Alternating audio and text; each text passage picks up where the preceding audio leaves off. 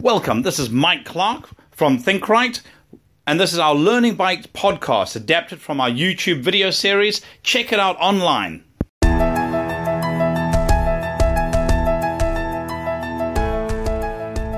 Welcome to Learning Bytes, short bites of information you get to apply immediately. We're looking at training effectiveness, and what I'm going to cover off today is one of the simplest and yet most effective ways of making sure that your training is effective.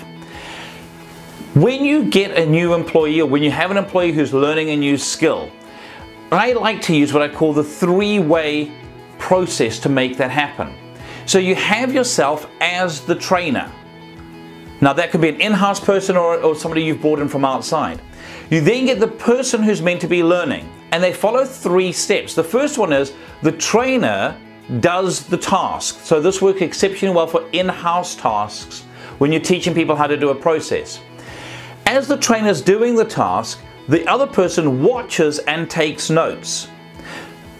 If the notes are already written, they follow the notes that have previously been done, and they add little notations to it so that those notes make sense to them as an individual.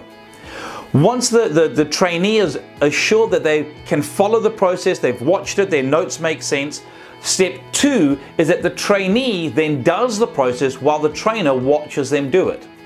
In doing this, if the trainee gets stuck and goes, "What do I do here?" rather than doing it for them or telling them what to do, the trainer says, "Let me have a look at your notes." He reads through the notes and goes, "Right, add this section in there, write this in." Then the trainee continues to follow their notes until they can do the whole process from beginning to end to the trainer's satisfaction, following their notes.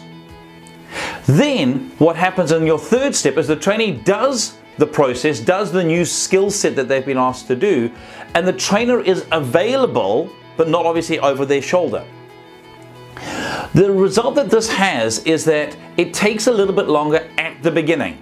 However, people pick up the skill very, very quickly, and because they can follow it in the format that means the most to them, because they're writing their own notes, it makes a very easy way to get underway, to be able to refer back to what do I need to do here. There are a couple of things you can do to help this be even more effective. If some people are visual learners, you can use, if you're teaching a computer program, or you can get a little video camera and record yourself doing it so they can go back and watch how it was done, because some people learn better visually. Some people will need you to be alongside them because they need to do it a couple of times. In making it easy for the people to refer back to how do I do that step, it allows them to build up the confidence so that they can do it. A lot of people say practice makes perfect, which is not quite true. It's perfect practice that makes perfect. So we need to make sure that the way we start somebody off, start like we intend to continue. So we want to sit alongside them, make sure that what they're doing is absolutely right, and then let them go. Then we check in with them, having clearly defined the success criteria, to make absolutely sure that they are doing exactly what we want, the way that we want it to be done. This not only lifts people's confidence, helps them to get up and running very quickly, but creates a training manual for the whole organization as each process is taught to somebody and these notes or these visual recordings are made of it. Is that something you can apply? I do hope so. Give it a go, and here's to your success. If any of this resonated with you and you'd like some help with it, do feel free to get in touch. Drop me an email at mike@thinkright.co.nz or 0272 987 523, or our website www.thinkright.co.nz.